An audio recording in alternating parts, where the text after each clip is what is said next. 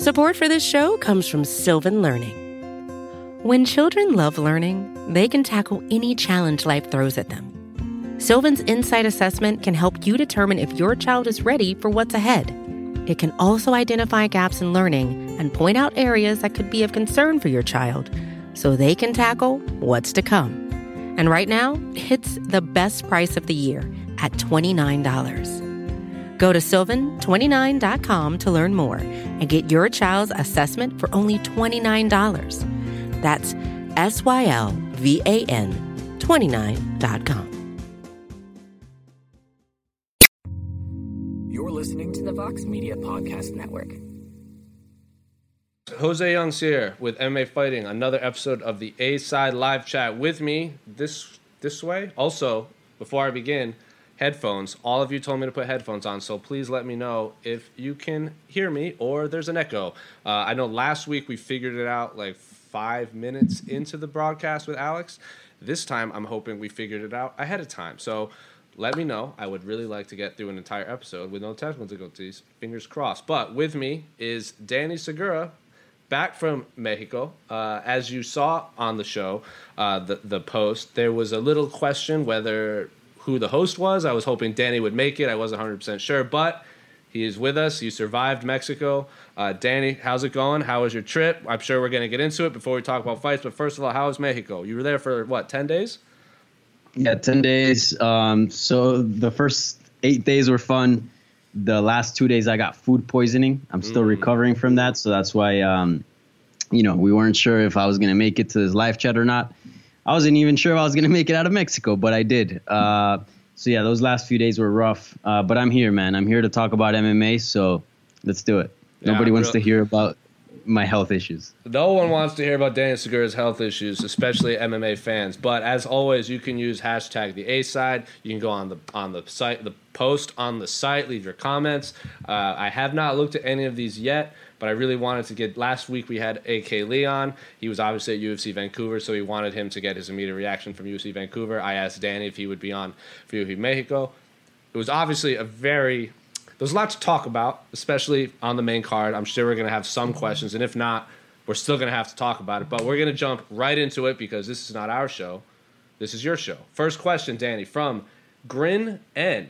Ooh, interesting question. Has nothing to do with... Also, I'm looking off to the side for people watching because I'm reading the comments on this iPad. If you were introducing someone new to MMA, what previous or upcoming fight would you recommend or suggest they watch? So very interesting question, Danny. I'm gonna say they haven't been specific, but I'm gonna say if you could pick 3 fights, past or present, like either fights coming up or fights that have already happened, to introduce someone to mixed martial arts, what are your 3 fights? That's a good one.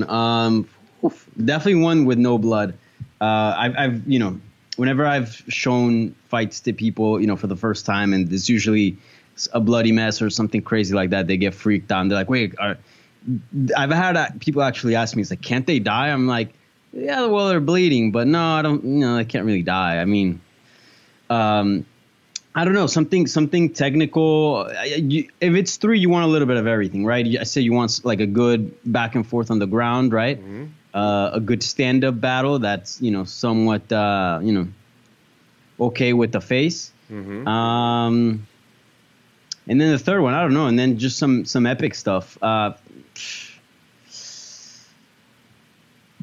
don't know. Nothing specific comes to mind. What about you? What do you have in mind? I would say if I had to pick 3, I would pick my all-time favorite fight is Dustin Poirier versus the Korean Zombie. So that's just my personal favorite. I think that's a lot of back-and-forth action, submission. I think that's a complete MMA match. Yeah, that's true. If you're looking for technical, like just a high-caliber MMA, like all-around technical masterpiece, I'm really a big fan of TJ Dillashaw versus Dominic Cruz and Carlos Condit versus George St. Pierre. I think those are 2 masterpieces. And then I think you should have to throw in like a really big name, someone that someone just knows. I know people aren't going to like it, but I think you should have to show someone Conor versus Nate 2. But then you also have like a bunch of other fights from like pre-Zuffa that are always fun. Like you always show them some Bas Rutten. You could throw in some Randy Couture. Tim Sylvia was an exciting finish. There's a lot of, it's like you said, it depends on what you're looking for, but I think those three for like the modern era, because I think if they're going to try to become an MMA fan now, you'd want to show them what MMA is like now rather than the bloodbath like we saw from years prior. But that's just my opinion. Yeah, also a good fight. A lot of people get into MMA also because of the storylines, right? I think one of the most like classic, Hollywood storylines would be Jon Jacek versus Rose Namajunas. I actually showed that to my roommate. Oh, which one? I showed her the very first one. I showed her the entire build-up and told her the background. And then, it was like such a contrast, right, between personalities and then how the actual fight played out. And then your time was an incredible win streak. I mean, that was literally a movie. Like, you can make a movie out of that, and like you just watch that and you'd be like, wow, that only happens in a movie. That's just some typical Hollywood, whatever. But I think that'd be a good fight. I think if you're looking for some violence, obviously Lawler, McDonald, and Hendo Shogun 1 are two really good ones too. Yeah, and also if you just want to get him, set the tone real quick, show him Jair Stevens. This is what MMA is all about, right? No. Don't do that. Don't do that. Because then they'll be like, so I thought, because then you also want to set the bar kind of low. You also got to set the bar, So if we're going to set them real low, we're going to show them, we're going to give them a palate cleanser of Derek Lewis versus Francis Ngannou. And then we're going to go right into all the violence. But I gave my 3. People slice. Yeah. All right, we should probably move on to the next question. Luke Thomas's favorite fight, but we're going to move right along. Let us know what you think. I can see all your comments. A lot of people are agreeing with us. Someone says Anderson, Chris Weidman from UFC 168. That's when Anderson's leg snapped in half. Probably don't want to show him that one. Maybe the first one, especially one where you're talking about storylines. I think the first Anderson Silva Chris Weidman fight is a really good one, just especially because Anderson was still in the Matrix at that time. Maybe Anderson versus Forrest Griffin because he was on another level. But we're going to move right along from Robin G87. So far, 2 comments from people we don't often see. Easy title fights to make. Cejudo, Benavidez, Nurmagomedov, Ferguson, Usman, Covington. 3 very good title fights with number 1 contenders against current champions. Why are these not booked yet? What's the holdup besides them trying to not pay the fighters a decent payday? Well, there you go. There's your answer right there. I know Colby Covington wanted more money. Colby Covington wanted more money. Well, the first one is... Yeah. The first one's because Cejudo's injured. I mean, we just spoke to Cejudo in Mexico. You can check out that scrum on MMAfighting.com. He said that recovery is actually going quite slow. Like, it's not going as expected. So I believe he said around March of 2020 he was looking to come back. And but he knows that, like, he wants to stay active. He wants to fight. And he knows that that's the dude to fight, Benavidez. Like, he's the most deserving contender. He's the most clear contender out of both divisions, right? 100%. 100%. The rest of the fights, maybe money gets in the way. Connor's at 155, so he always makes things interesting. And then at welterweight, turns out you can put pretty big fights without the title, or at least you can just make up a title. But that's right. I agree with you, Benavidez. Well, you said Benavidez is the most deserving number 1 contender. I don't think there's an argument against Ferguson being the number 1 contender. He hasn't lost since before women fought in the UFC, so he deserves the number 1 contender. And then Colby Covington was the interim champion. And yeah, he might have turned out fights, but he should have already had title fights. So I agree with you. Benavidez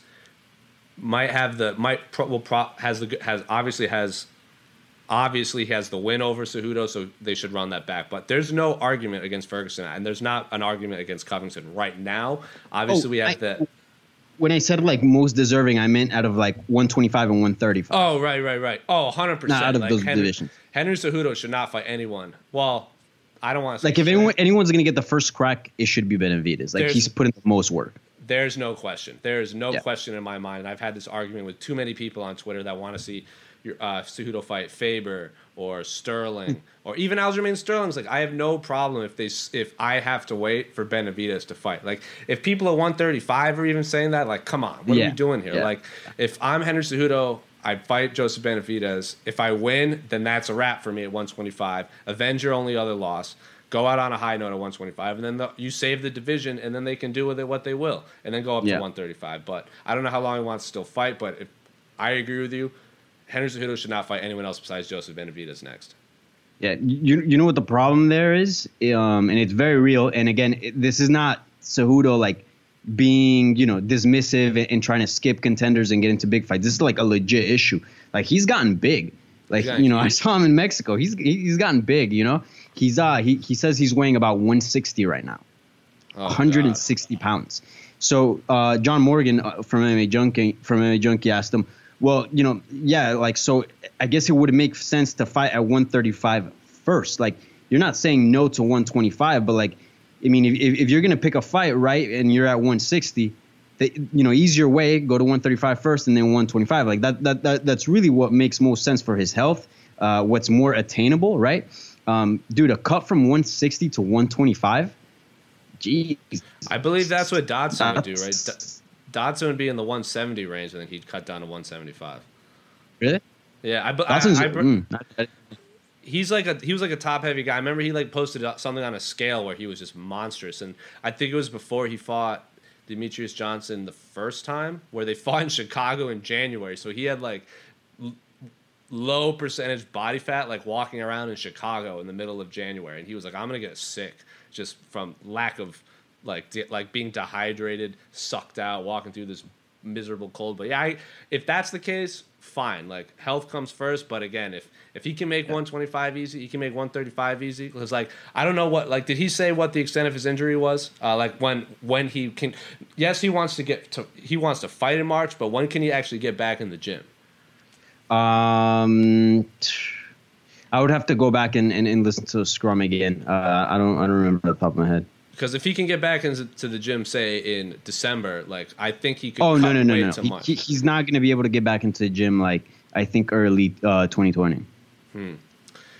Well, in the meantime, we're gonna just have to get used to seeing Henry Cejudo sitting octagon side at every single UFC card, because I feel like he's going. He was at Abu Dhabi, and then he was in Mexico. Like he's everywhere. He's literally everywhere.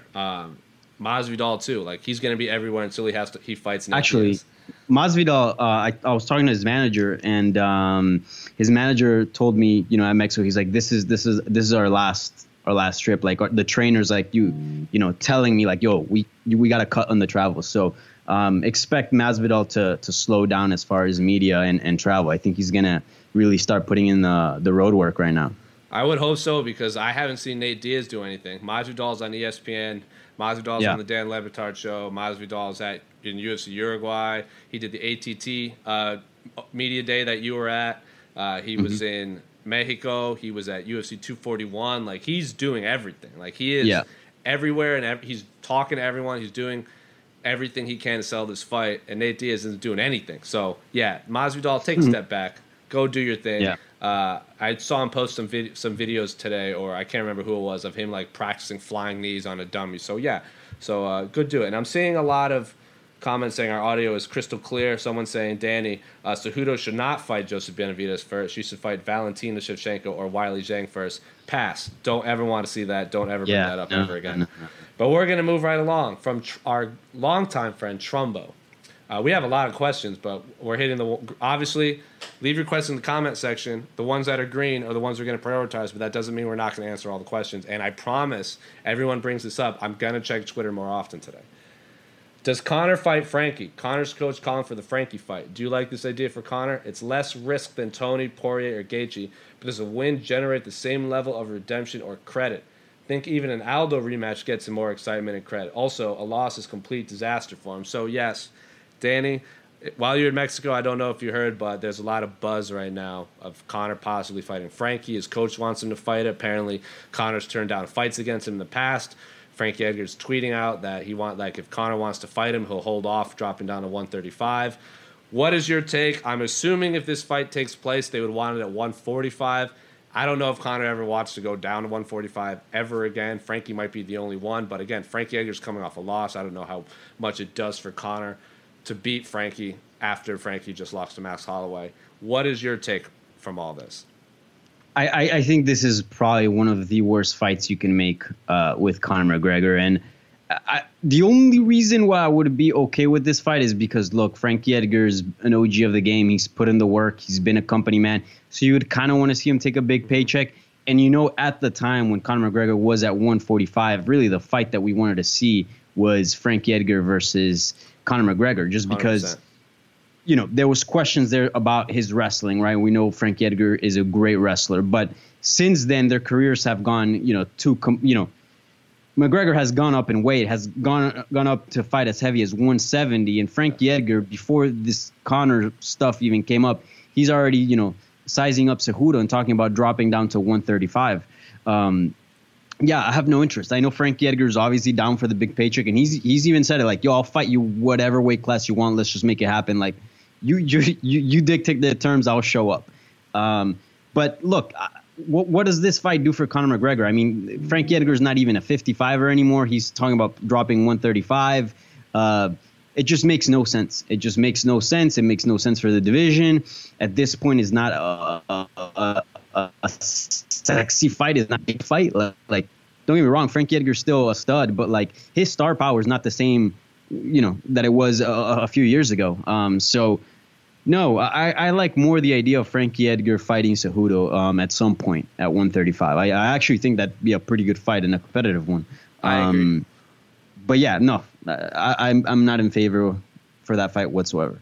Yeah, I a few years ago, that's the fight everyone wanted, but Frankie Edgar coming off a loss, Frankie Edgar going down to 135, Conor McGregor also coming off a loss to the 155-pound champion. Like, there's a lot of... It would have been great 2 years ago. I have zero interest in seeing that right now. I think the only way it does happen is Conor has respected Frankie for a long time. He's one of the few fighters that Conor won't say anything negative about. I remember even before he fought Aldo, the UFC put out this video of like the UFC top 10 at featherweight, and Conor McGregor would like have to give like his one-word answer to all of them, and he was like obviously doing his thing, just going scorched earth on every top 10 featherweight, and then someone says Frankie Edgar, and he's like, I can't say anything about Frankie. I love that guy. So I don't know what if Conor fights Frankie, it's just because he respects Frankie and maybe wants a legacy fight, but again, like you said it perfectly, what does that do for Conor McGregor fighting a 135er after his last two fights are a 155 and 170? Nothing. I don't know if Frankie wins. I honestly don't. He didn't get the doors blown off him against Max Holloway, but it was pretty one-sided. Like, it was a pretty one-sided decision, Max Holloway beating him. Before that, he beat Cub Swanson. Before that, he got knocked out by Brian Ortega. So Frankie Edgar has lost 2 of 3. Conor McGregor has also lost 2 of 3, including that Floyd Mayweather fight. So not the sexiest fight in the world, but yeah, also dumb. I think it's not the best stylistic matchup for Conor either. Also, but like Conor was gonna have such a big size advantage, like 100%. Ridiculous that at that point, like then the wrestling becomes an issue, right? Like in boxing and in striking, you can be smaller and size is not that big of an issue. But when you have to manipulate other people's weights, such as wrestling, right? When you have to deal with that, then that becomes an issue. So I don't want to see also Frankie Edgar fight in a fight where he's going to be at a huge disadvantage, not because of skill wise, just because they're literally almost 2 weight classes apart, right? Maybe 1.5, we could say. Also, this is a little like out of left field. It doesn't really align with the Conor McGregor narrative. At least Nate Diaz is out there saying like, look, I'm just here to, fight for the BMF title, and like he doesn't really care about the title, and he's just there for big fights. McGregor has actually like hung on to the title narrative, like, book my rematch in Moscow, and Khabib, I'm gonna, come back and get you, and all this stuff. Like, okay, if that's your narrative, then why are you fighting? Why you want to fight Frankie? Like, that fight doesn't mean anything at 155. That doesn't get you any closer to a title fight. No. So if you're Conor McGregor's camp and you're the UFC, what's the fight you're trying to book? I asked this exact question to AK last week. There's so many. There's so many. That Gaethje one is kind of looking good. Not gonna lie, there's bad blood there. I think that's the worst fight for Conor to take. But it is the worst fight for him. Honestly, I think that's the fight to make. I mean, were you were covering MMA, right? You were when McGregor was on his rise, right? Oh yeah, I was at the Boston card when he fought Max. I was covering it for that. Yeah. That run was so exciting as like coverage for media because it was constant. Like when he was active, that was fun. If you fight Gaethje, I mean, I don't know if I have the confidence to say you're gonna keep fighting often after that. At least not soon after. I mean, you got tough ass dudes like freaking Dustin Poirier saying like, yeah, I'm gonna leave a piece of myself in there. Like, I'm not gonna be the same human being after that fight. So no.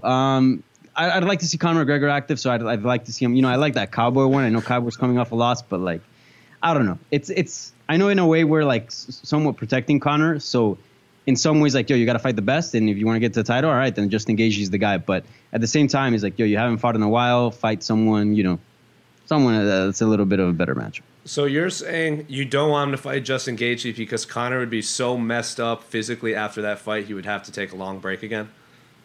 Maybe, yeah. Yeah, I mean, if you're gonna fight Justin Gaethje, you're gonna. It's basically being put through a wood chipper. But I want. And he to doesn't need fight. the money, so No, he doesn't need the money. I think of all the fighters available, Justin Gaethje is without a doubt the worst stylistic match for Conor. Like elite wrestling, endless cardio, great stand up. Like the Justin Gaethje we've seen. The last few fights against Edson Barboza, against James Vick, and against Donald Cerrone has been a very calculated Justin Gaethje. It's like calculated violence rather than just going in guns blazing like he did against Eddie, against Poirier, against Michael Johnson. So this Justin Gaethje is terrifying. I think I was talking with someone this past week, and I can't remember who, and it was like the last 3 fights combined with Justin Gaethje, he's maybe absorbed like 40 strikes combined between Vick, Barboza, and Cowboy Cerrone, or maybe even less. And he absorbed more than 40 in both rounds against Michael Johnson. Like in 2 rounds, he has more, like he's absorbed more strikes in his last 3 fights combined. So this is a completely different Justin Gaethje than we've seen. And I think this Justin Gaethje right now is the worst. But I like the Donald Cerrone one. They're both coming off losses. They've been kind of circling each other for a long time. I think that's Cowboy is one of those few fighters, I think, that his fan base is big enough that Conor will actually have some boos go his way. I think Khabib's up there. Yeah. Nate's obviously way up there. But I think Justin Gaethje is going to get booed a lot when he fights Conor. But I think Cowboy Cerrone has that fan base that will match Conor's fan base. Yeah. Dustin Poirier is also a good option. Wouldn't mind seeing that rematch. And look, we have a big fight coming up at UFC 244, Nate Diaz versus Jorge Masvidal. The winner, I mean, I don't know. I don't want to see that, man. I mean, I'll see the third Nate fight because I think every trilogy should end up. I'm still really disappointed we haven't seen Shogun Machida 3, and we probably never will.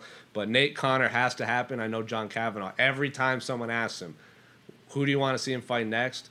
Until recently, when we started saying Frankie Edgar, like he kept saying the third Nate fight is the only fight I want right now. Like that fight will get me excited.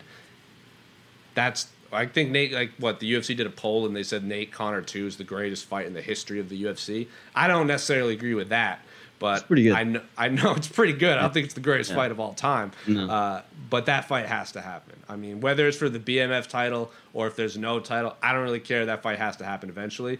But if Nate beats Jorge Masvidal, Nate's probably a bigger star right now, especially because if The Rock does put the BMF title around Nate Diaz's waist. Is Nate Diaz a bigger star in MMA than Conor McGregor right now? Did you say in MMA or worldwide or like in the world, like pop culture? Both. Pop culture, no. Conor McGregor is the biggest. I agree. In MMA, I mean, freaking McGregor has taken a backseat. I mean, he's not an active fighter.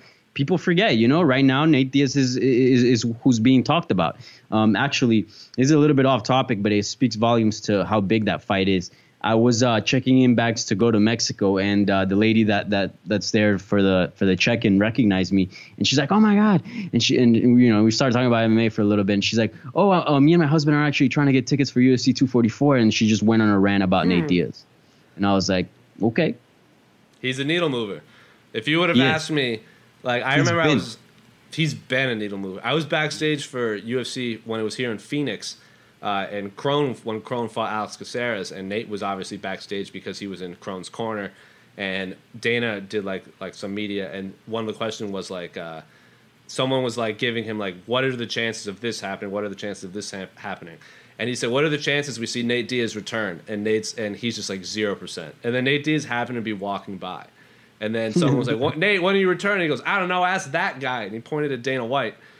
So if you would have asked me 12 months ago, so September 2018, Jorge Masvidal still is getting ready to fight what? No, he hasn't fought since the Wonderboy fight, and Nate Diaz hasn't fought since Conor, and now they're fighting for a fake belt that they just made, and The Rock might wrap it around their waist, and people in TSA are stopping you to talk about this fight. Like, this is the strangest timeline I've ever experienced in mixed martial arts history. Yeah. And I love everything about it.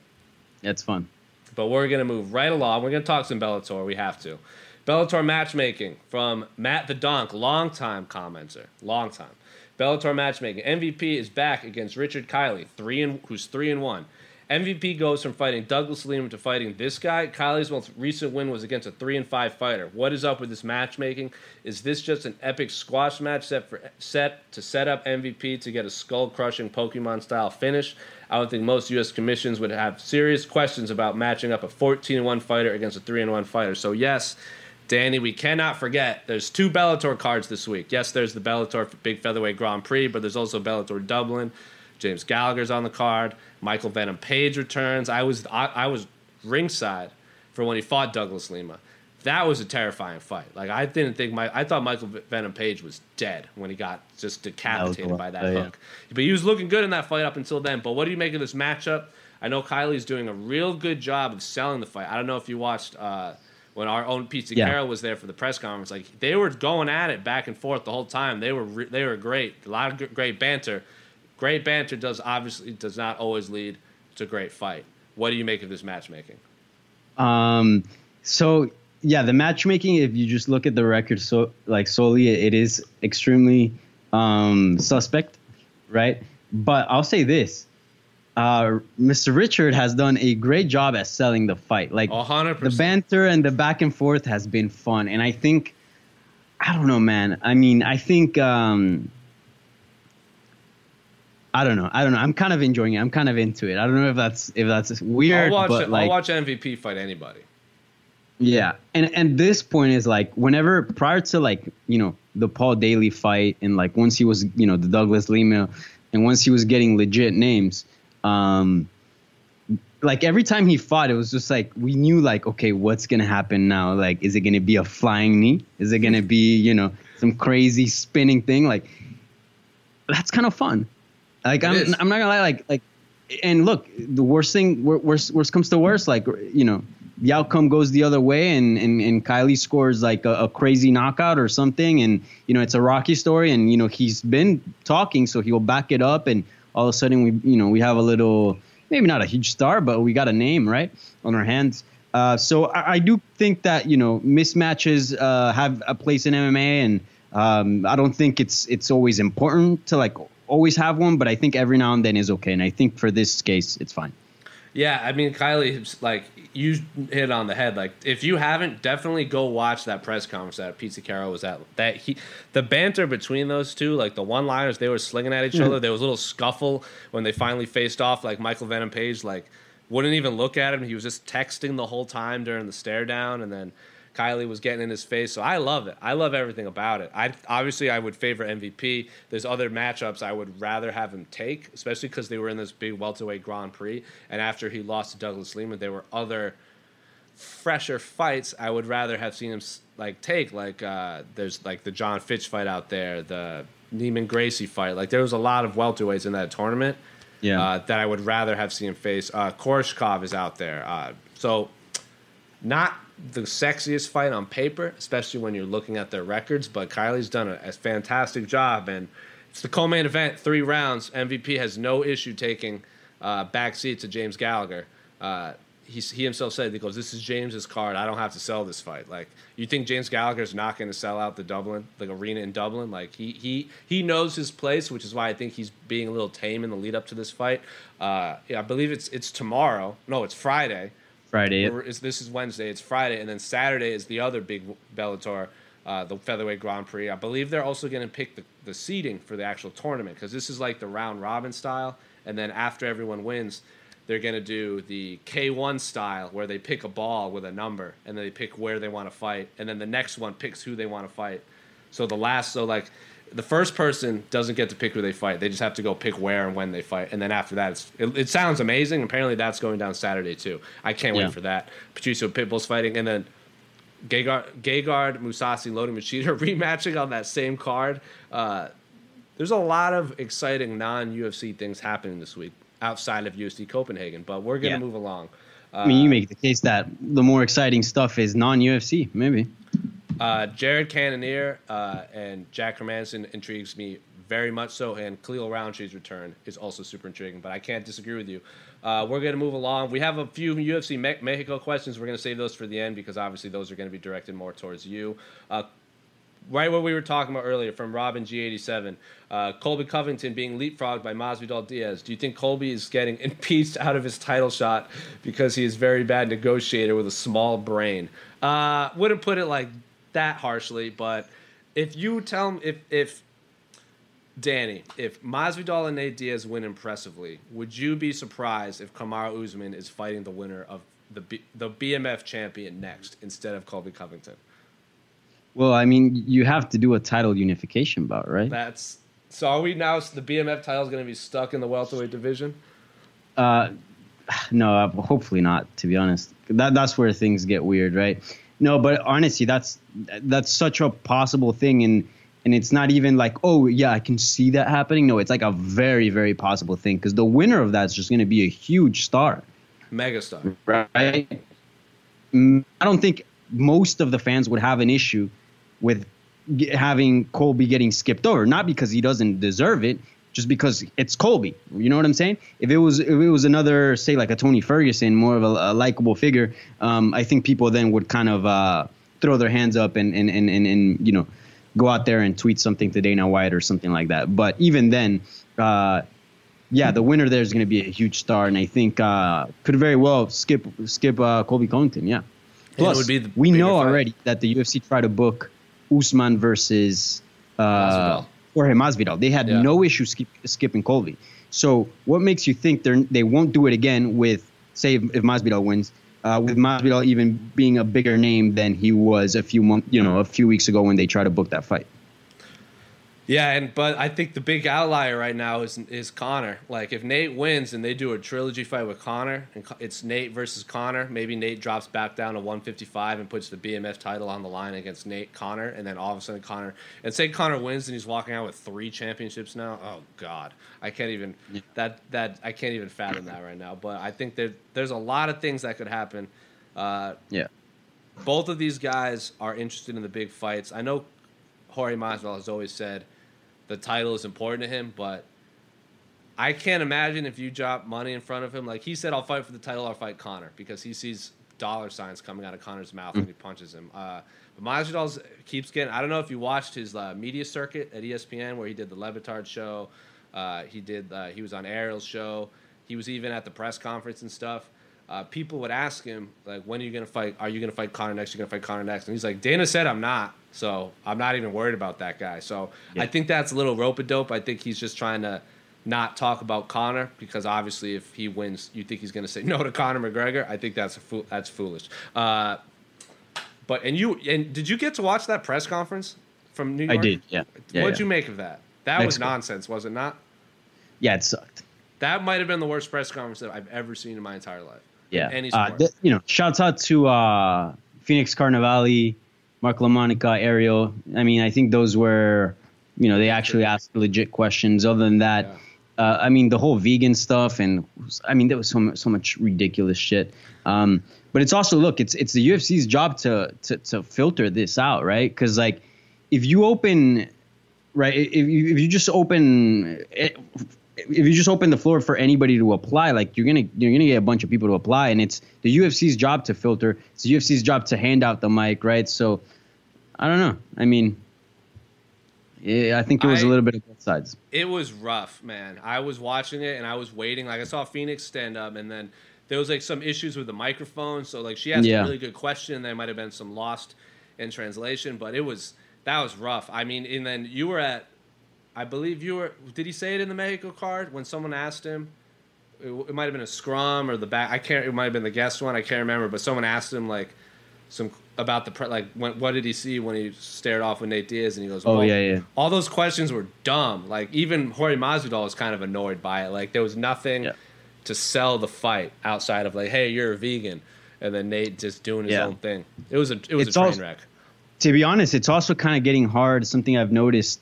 It's gonna keep getting harder because whenever there's a fight, right? Every press conference, every interview, something is said, and then the fight builds layers, right, of stories.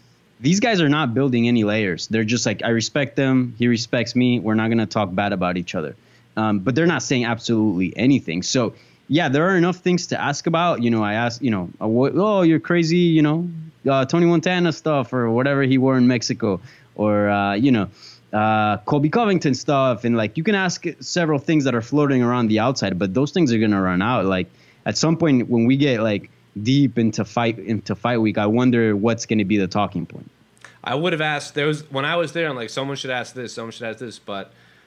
If you were in Mexico, you would have been there. So we didn't have anyone like to ask questions there. But like, hey, Dana, this is a championship fight. Do they have to make championship weight? That's a legitimate question, I think. 5-round fight. Like, if this is a sanctioned title fight, like, do they have to make 170? Can they do they get that 171 pound? There's a lot of questions we could have asked. I did not enjoy anything about that outside of and then there was the guy that was asking Dana about the Patriots. There was a guy asking, like, hey, you going to smoke a joint or have a beer after? I'm just like, come on, guy. Like, who even are these people? But that's usually when they turn the mic to the fans and, you get those type of questions, which are fun, but, again, not for media. Yeah, that was an absolute train wreck. We're going to get one more question in before we jump over to Twitter and talk some UFC Mexico. UFC 245 main event from our good friends Aku Kokegi, who Danny, I don't know if you remember, we are pronouncing that name correctly. That's always been a question. Of all the available champions, who gets the main event of that card? So UFC 245 has the Bantamweight Championship, I believe, which is I believe 245 is the December 14th card that has Amanda Nunes and Jermaine Durandamy. I believe Max Holloway is fighting Volkanovski on that card. So of all the champions available, do they stick with these two title fights or do they add a third one? I thought for sure John Jones would be fighting Jan Blachowicz on this card. Mm-hmm. I thought for sure, but now Jan is now fighting. He's doing his usual thing of fighting middleweights coming up and testing. He did that with Thiago Santos. He did that against Luke Rockhold. Now he gets another middleweight in Jacare Souza in the UFC Sao Paulo card. Did not see that one coming at all. If you would have asked me a couple weeks ago, I would have said, well, John will fight Jan in the main event, and we'll just have 3 title fights. But now, what do you say? Of all available champions, who gets the main event of that card? I mean, they can also add the Colby Usman. I mean, it's not too late. Good. But right now, I mean, I think with the fights that we have now, I think, Holloway, Volkanovski takes that, right? I would maybe, but I think Amanda's a bigger star than both of those guys. Like when you saw Amanda fight Ronda, the co-main event was Cody versus Dominic in that same weight class. So but it was Ronda. It was Ronda's return. It is very true. And Conor did headline. Conor Aldo was above Rockhold Weidman. I actually think that Amanda got more star power from her wins over Holly Holm and Cyborg than she did with Ronda. Like that whole build up, they did it quite poorly in the sense of like they promoted just Ronda. And, when Nunes won, there wasn't much about her. It was just like it was more like Ronda lost rather than Nunes defended her belt.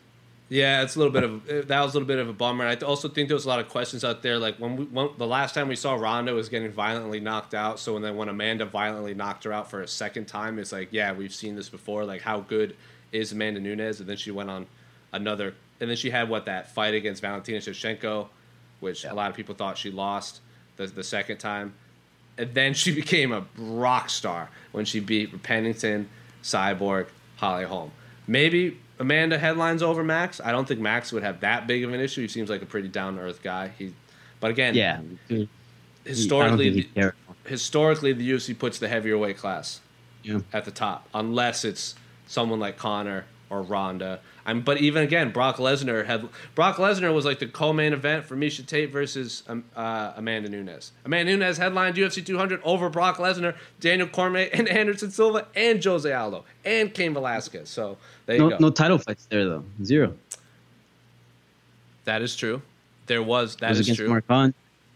That is true. And the main event was supposed to be Jones Cormier. Before that, we all know what happened to that. But hey, Amanda Nunes is headline. You have if you look at, it's also odd. She was on 196, I believe, the UFC 196 card, which was the Conor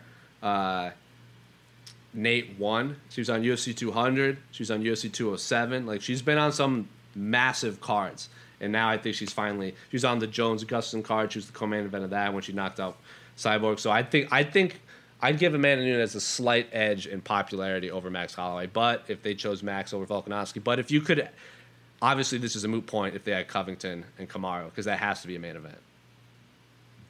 Yeah, but we're gonna move along. Oh, question from Lodovic. So Danny, this one's for you, I would imagine. Yair versus Stevens. What happened? What was Yair thinking? How did the crowd turn so hostile? What's next for the two fighters? So, Danny, you were there. We can answer these questions, but I think this is a good segue into what was the atmosphere like in Mexico during that card? Because I was watching it with Casey. Me and Casey were watching, and Sean Al-Shadi, our coworker, was watching, and there was a lot of things that we were seeing on TV. Later on, we would see all the stuff being thrown but those are those are fan footage, or there was like the camera on Brandon Fitzgerald and Michael Bisping that they later put out, and Brandon Fitzgerald's like, I'm gonna hide under the table, and he was hiding under the table while people were throwing beer, and Michael Bisping was standing up like shadow boxing at the crowd. What was the atmosphere like in that crazy arena? Yeah, well, I was in the media room, but I could hear. So the arena at some points was louder than the actual speakers in the room, so I could hear. And I remember when all that was going on, like I saw security run by the door, and I heard the crowd was even throwing coins, and the Mexican pesos are kind of heavy. So yeah, I mean, there's different sizes, but anyways. Yeah, it was intense, and you know, I think it's a lot of it is like culturally, like that's how, you know, it's very passionate. It's a very passionate crowd. Like the night before, I went to a wrestling show at Arena Mexico, right? There's a very old arena for a wrestling show, and like people get into it. They were yelling at the wrestlers, and that's just kind of part of it. I think a big reason why they were so upset was, you know, it was the co-main event was over. It was a fantastic fight, so everybody was super edgy and on their feet and all riled up. And then, you know, it was a bit of a suspect decision. A lot of people thought Alexa Grasso won, although you could make a case that, you know, it was also like, you know, for Esparza. So on top of that, you know, so they were disappointed with that, and then they expected a war between Stevens and Jeremy. They got 15 seconds of nothing. And, yeah, it was just, again, worst case scenario after worst case scenario after worst case scenario. And then we saw what happened. But, yeah, it was not a pretty sight. What was the atmosphere backstage when all the fighters got back there? Especially, like, because you obviously didn't get to talk to Jeremy Stevens, but we saw Yair through your footage. But what was it like when he actually walked through and the fighters' camps are everywhere? Right. So when Yair came in, so the way the media room was working was the only English outlets there were myself, MMAfighting.com, and John Morgan, MMA Junkie. Everybody else was from Mexico. So Claro Sports, Fox Deportes, ESPN en Español, Indiscutido, a bunch. So the way we were doing it was that we were, you know, in order not to get a mixed bag of questions, and then you have to cut and edit all this, either the Hispanic outlets would go first, and then the English, or vice versa. So Jair actually went to talk in Spanish first. So that whole thing I didn't record because, you know, we were going to get an English one first. And there was actually some things that were said that, you know, weren't said in the English version. He actually came in very, very calm. And the first thing he said, he apologized for everything that happened. And he addressed the media and thanked the media for being there and being there all week and covering him, and apologized for, you know, for the performance and for what happened, because he knew that obviously the media was looking to get more out of that. But his demeanor was almost as if someone that knew that they were responsible for that card, right? Obviously headlining it and in many ways carrying it. And he needed to kind of put up a face and you know, it was almost very PR like, you know, it was like he felt responsible for the card. And I thought in a way that was kind of nice, something that, you know, the English viewers got robbed from. And I think maybe it would have changed a lot of people's minds if they would have seen that. And I mean, you can see that from the coverage of the Hispanic sites. But if you only watch the English ones, you missed out. But he was very collected at that point. I think it was only in the octagon when he was like super hot. Yeah, and the UFC did I don't want to say good job, but they were trying to hide as much as possible from like when we saw stuff being thrown in when they had like Jeremy Stevens walking out, but Yeah. they did a good job of cutting away. And then as the footage started to come out of the fans, and then you see Yeah. Cain Velasquez and Brian Ortega kind of like yelling to Octagon side. I'm not like I've been to soccer games or football games in Mexico. Like I've seen the Mexico El Tre play the U.S. national team, and that obviously gets shockingly hostile. Like I went twice. I went with a bunch of people from the United States, so I walked in through the entrance where the U.S. fans have to, and people throw like urine at you. Yeah. They're throwing urine and coins and beer and everything. But then I've also entered with like my Mexican family, and it's obviously just a big celebration. So I wasn't surprised that that's how it reacted, because I've seen that firsthand with how Mexican fans can be, especially to American fighters, especially to American athletes. Was super disappointing. But to answer more of this question, what is next for these two fighters? I think the only answer is the rematch, because right now the rematch is a bigger deal than ever before.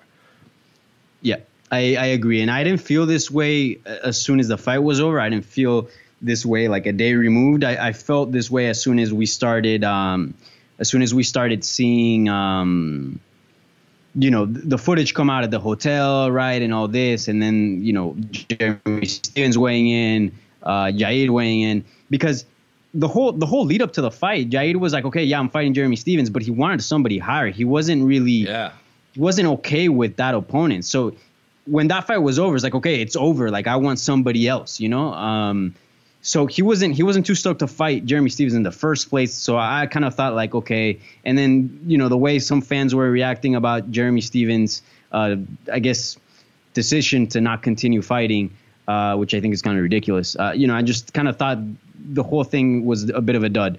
But then after seeing what happened at the hotel and all that, I think this fight is even bigger. I think you have to book it, just not in Mexico.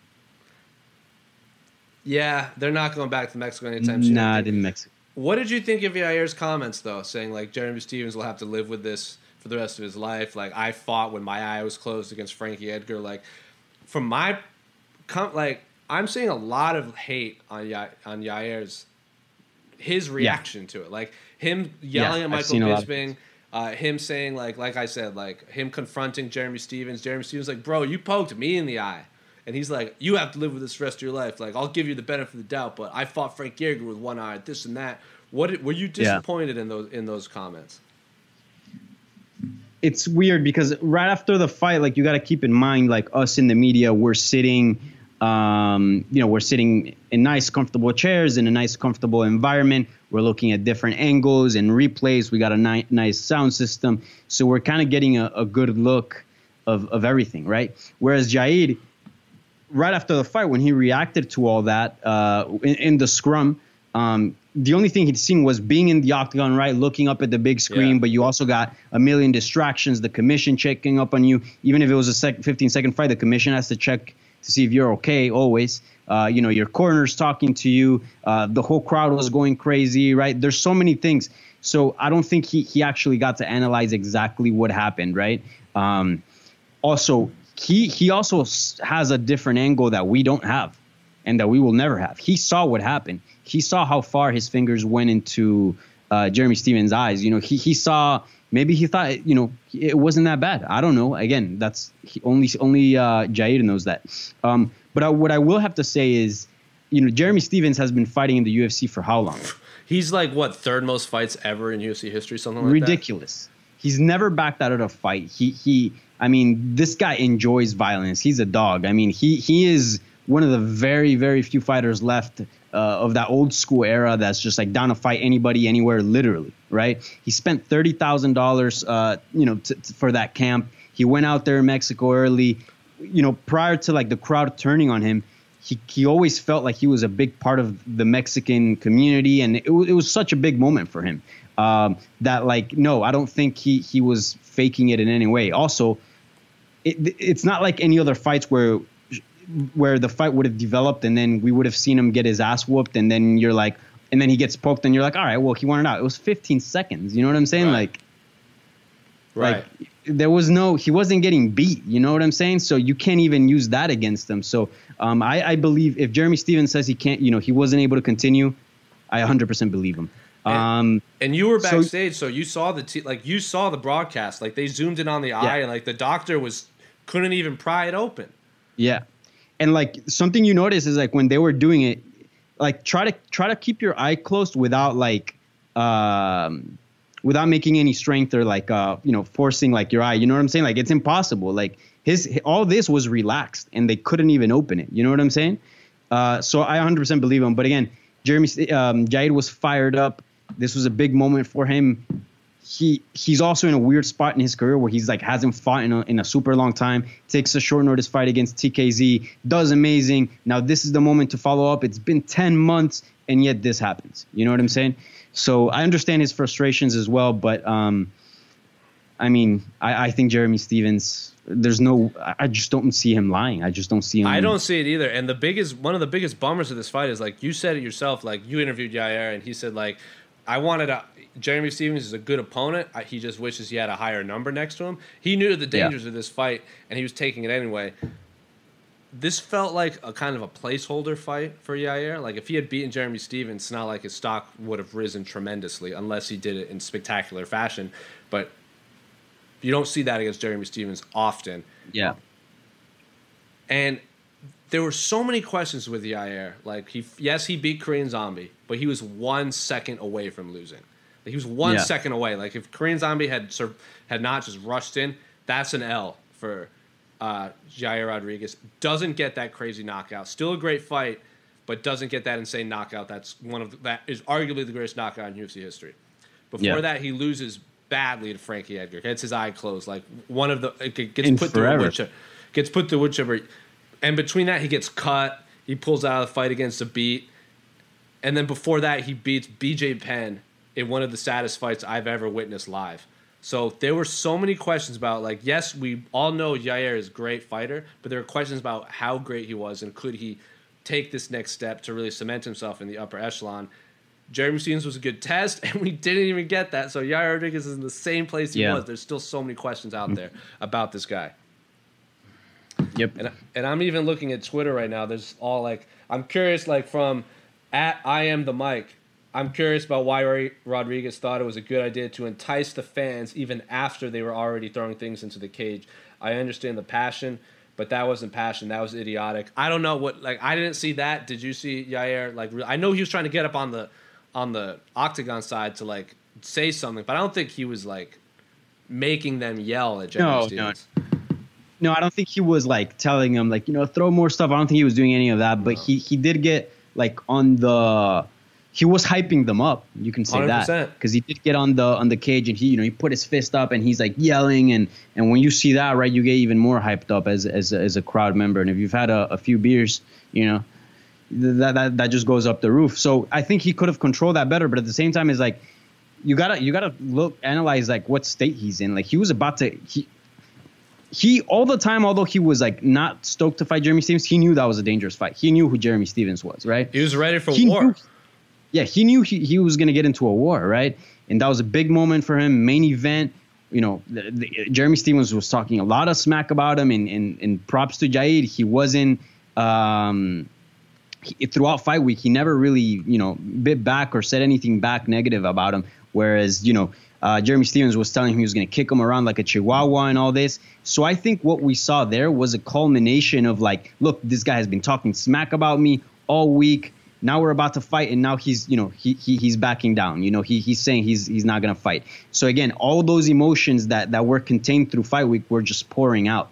And I think it's a little bit of a release he did not get through fight week, right? Even in the face-offs, like you see Jeremy Stephens get real intense in his face, and Jair is just smiling and laughing. So I think he wanted to like release all of that in the fight, and he didn't get a chance to. So when he didn't, I mean, all those emotions have to go somewhere, and we saw where they went. So I don't blame him for that because again, that's a different state of mind you're in. You know what I'm saying? So again, I don't agree with it, but like I understand it. It's just an unfortunate situation for all, especially because I think all week I loved that group photo all the Mexican fighters took together. It really shows how far the Mexican MMA scene has grown. Even without, like, there was no Cain Velasquez on that card. There was no Henry Cejudo on that card. No Brian Ortega. Like, these are 3 Mexican Americans. but these were like that's a little different, legitimate, very different. Me and Brian Ortega talked a lot about it, where he felt like he could really help the Mexican MMA scene grow if the Mexican audience embraced him as a Mexican rather than a Mexican American. But all that foot of all the actual born and raised Mexican fighters just warmed my heart, and it is so disappointing. As a Mexican, I was really happy to see all that, and it was just so disappointing to see not only how this ended, but now a lot of the talk is about how the fans reacted. A lot of people say don't go back to Mexico. This has tainted the MMA scene down there. Like, it is truly disappointing for me. I'm sure it was disappointing for you to fly all the way down there, get sick, watch Yair and Jeremy Stevens fight for 15 seconds, but there were still a lot of exciting fights on that card. We're going to jump back to Twitter from @DigitalTricycle. When Moreno versus Askarov, round 3 was deemed a 10-8, but Grasso versus Esparza wasn't in the very next fight, and as such wasn't scored a draw, which is how I had it. Is it time for MMA to try harder for more consistent judging criteria? Yes, Danny, we'll use this as an opportunity to speak about the co-main event between Alexa Grasso and Carlos Esparza. That fight ruled. I thought the fight before that, when he said Moreno-Askarov, I thought that fight was going to be the fight of the night until Alexa Grasso, Carlos Esparza. I wish they had both gone fight of the night bonuses. But what did you make of the judging?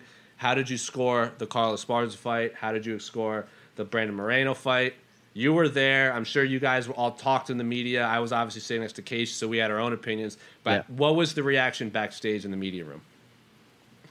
So we're all working, so we're all watching the fights. That's why, like, whenever you see me like post a score on my Twitter timeline, it's because I watched the entire fight. Right. If I don't watch the entire fight, if I missed a minute or 30 seconds of a round because I'm working, I'm not gonna judge on it. Even if like I hear the commentary and I kind of know how it's going, that I'm just not gonna share my thoughts on that. So I'm kind of gonna treat this the same way. Like, I have, because I've been so sick, I haven't gone back and watched the entire fight.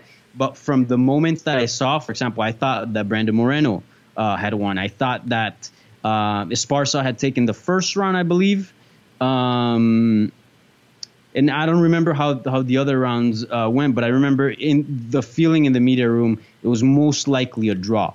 That Grasso had taken a 10-8 round, and then Esparza had maybe taken two 10-9 rounds. There was one clear round that Esparza won, but it was tight. And then the other two, one 100%. Grasso dominated, and the other one was kind of in the air. That was kind of like the feeling in the media room. So yeah, I mean, and I think the judging is, we've talked about this at length. Like, there are issues with the way we judge fights in MMA, but also there are issues within the commission of MMA. And a lot of, media outlets were talking about this, about the commission. Like, there are, certain things that, happened at the weigh-ins as well. And there's some other things that the commission has to get right. But a lot of that is because there's not a whole lot of MMA in Mexico. So these commissions don't get to, get reps in, so they are going to get things wrong. But yeah, I think it's a little bit of combination of a flawed system plus a commission that's not 100%, trained. Yeah, and Casey was much more upset over the Alexa Grasso versus Carlos Esparza fight. I had it a draw. He thought it was pretty clear for Alexa Grasso. I didn't think it was a terrible decision. I thought it was that close. He seemed a little more upset than me, but this seems like one of those fights. I think she said it herself and when the scrum that you posted in her English-speaking one, where it's like she lost, but she feels like a winner. Like, she didn't lose anything in this loss. Like, she came out better, even though an L is an L. I get it. It hurts. She doesn't get her win bonus and all that stuff, but she came out better in the eyes of the fans, I think. I think there are still a lot of, like, she beat Karolina Kowalkiewicz, then she just arguably just beat another a former champion, Carlos Esparza. I think she's one of the bigger stars. But before we wrap up a little bit more, I want to ask you, because you were there, any other, even in the lead up to the fight, like, you were at media day, you interviewed everyone, you saw the fights. Were there any other performances, whether at media day, at the fights, even backstage scrums, were there any other names that kind of elevated themselves coming out of fight week in your eyes? I mean, Steven Peterson scored a beautiful knockout, and he had a very compelling scrum. I encourage you to check that out if you haven't. I don't know. He wants a ranked opponent next. I don't know if he's going to get one, but after that performance, I think he's definitely on my radar because I know what he can do. Yeah. Maybe it's not what he's going to do every fight, but he's definitely capable of doing that. And just in the environment that he did it in, right? It's just tough. So he came out a big winner. Also, El Teco Quiñones, I interviewed him prior to the fight, and in Spanish, and uploaded the interview on our YouTube channel with subtitles. It's hard to describe how big of a star he is, but in Mexico, he is a big deal. And Rodrigo from Indiscutido said this. The Mexicans there connect with him better than any other fighter. He's really? doing, for example, he's starting like social programs to help kids with this thing he calls La Malilla, and he's trying to develop that as well. He's trying to do a lot of good things for Mexico and for the youth. And he's a tough guy. He puts on exciting fights. He's got, his whole look with the mustache and everything. He just looks very cool. It sucks that he doesn't speak any English, so that doesn't cross over to the U.S. fan base. But in Mexico, like out of all the fighters, he's well known, and he's a big deal. And, he was on a 4-3 fight win streak. And then he went to London and fought Nathaniel Wood. We know how good Nathaniel Wood is. Took a loss there, but now, he came back and got a solid win over Carlos Joaquin, a pretty dominant one. I think if this guy, keeps getting some wins and hopefully learns some English, I think he could be a guy that, is a big deal for Mexico. As a big player there. Aldana blew me away too. I watched the replays of that question mark kick she landed on, what was her name? Vanessa Mello. Yeah. Over and over and over. That was, if she had gotten that knockout, I think she would have been the biggest star, because that was a flawless performance against an opponent. Yeah. Short notice opponent, came in overweight because of she missed weight, but I think she completely blew me away. I don't know what's next for her. She wants like a ranked opponent. I think Kunitskaya. Kunitskaya, I think, is the only other one that I think they're like 7-8 right there. I think everyone in the top 5 is either booked, just fought, or is injured or whatever. I think Kunitskaya is a good matchup for her. I think they're like ranked like really like one's above the other. I think they're right there. I think it's a good matchup, but she completely blew me away. But yeah, all around. And also, she's so exciting. Like every single fight she's been in the UFC is exciting. Like that's a good fighter to have in your division. Somebody that you can rely on for exciting fights. Yeah, and speaks perfect Spanish, spoke English. It was good English, like not the best English, but good enough. I think she kind of has that charm of like when Khabib speaks English, it kind of, the fact that he can't speak perfect English kind of makes him intriguing, and like you want to learn more about this guy. But we're running up on time, so as usual, Danny, the floor is yours for any promo. I know you talked a lot about you in Mexico. You're back in the States. We got a lot of fight cards coming up this week, so we haven't talked anything about UFC Copenhagen. Whatever you want to talk about, though, the floor is yours. This is not really much of a promo, but more of a PSA.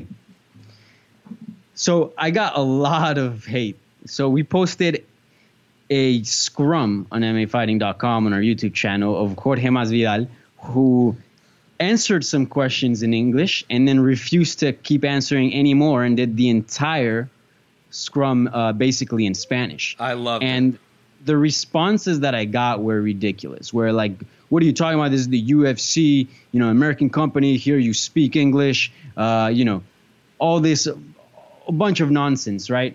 I don't know. Me growing up, all the time that I heard either people telling my parents or my brother, myself, or my friends, "You're in America, speak English." And although that's kind of harsh, okay, we're in America, but guess what? Jorge Masvidal is in Mexico.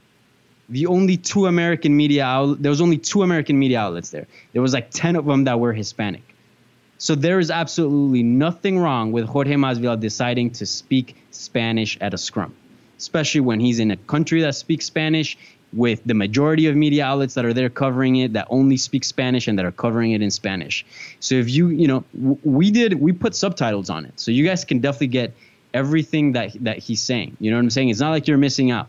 So don't complain about that. It's like telling Zhang Weili not to speak, Mandarin, or you know what I'm saying? Like it's like the most ridiculous thing in the world. So not really of a promo, but I kind of just wanted to say like, yo, like chill out. Like Jorge Masvidal is completely in his right to speak Spanish if he wants to. Yeah, and everything Especially he given said, the and everything he said was pretty much what he had been saying already. Like when you interviewed him in English at ATT before the Nate Diaz fight, and then him getting interviewed at UC 241, him at the media at the press conference and all that stuff. So, yeah, couldn't have said it any better than myself. I wish you had gone last because that's a way better way of what I'm going to end on. I'm going to end on real quickly before Israel Adesanya fought Kelvin Gastelum. I did this thing on Twitter where I broke down his favorite anime fight, and you guys all loved it. You guys are asking me to do it again, so you tell me which fight I should do this time. You can just tweet at me at Jose Youngs, or you can just make Danny tell me to do it at Danny Segura TV, correct? You're over here. Mm-hmm. So you tell me, because a lot of you guys are asking me to do it again now that Israel Adesanya's fight, but you tell me which one you want to do, and I'll get on that, and we can talk about it next A-side. But, Danny, anything else you want to say before we sign off for this week? All right. Do not eat seafood in Mexico, all right? Do not eat seafood in Mexico. I could have told Danny that before we went there. Don't drink the water either. But I learned the hard way. Until then, Pete Carroll is on the scene at UFC Dublin Media Day. He's going to be there for UFC Dublin, Bellator Dublin.